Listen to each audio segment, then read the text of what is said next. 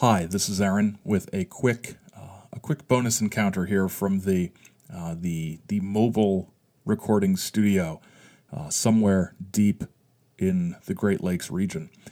Tomorrow, August 7th, marks the beginning of year 2 of the Saucer Life. It's a year ago that we met Helen Gismondi in her autobiographical attempt at using UFOs to cope with a sad, difficult life.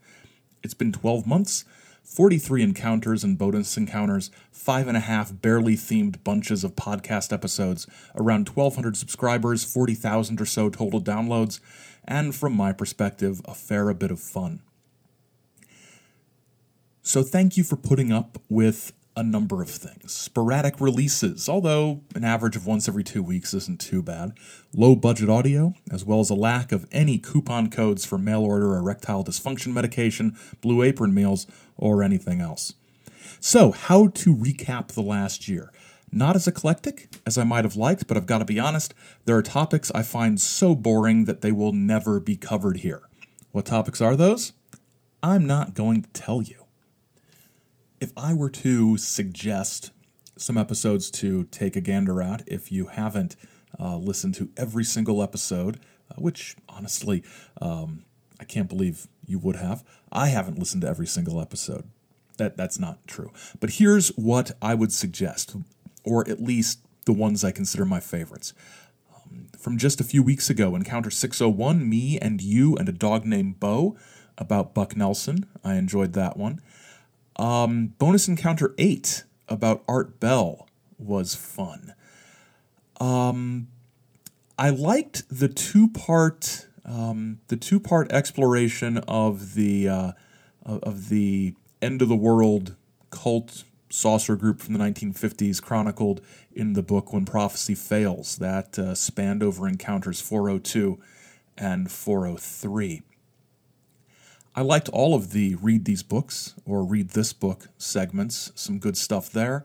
I enjoyed Ashtar, Encounter 302. I will never get tired of the topic contained in Encounter 202. Elizabeth Clarer's romantic contactee experience in 1950s South Africa.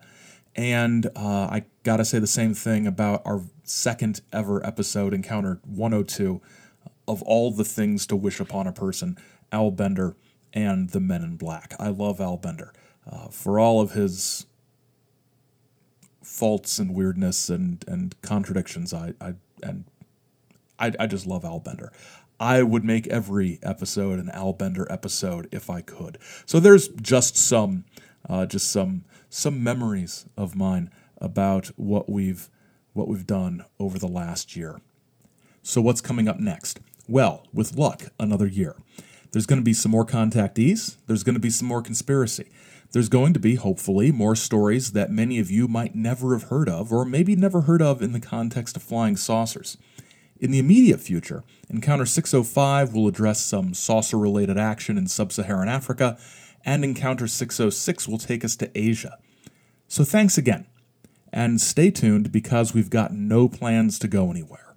We're going to keep recounting various examples of the saucer life and people's saucer lives and giving you more information for how to expand your knowledge of your own saucer life and to create your own approach to studying and understanding the history and present and absolutely not the future of this weird phenomenon. So until next time, keep watching the skies because the skies are watching you.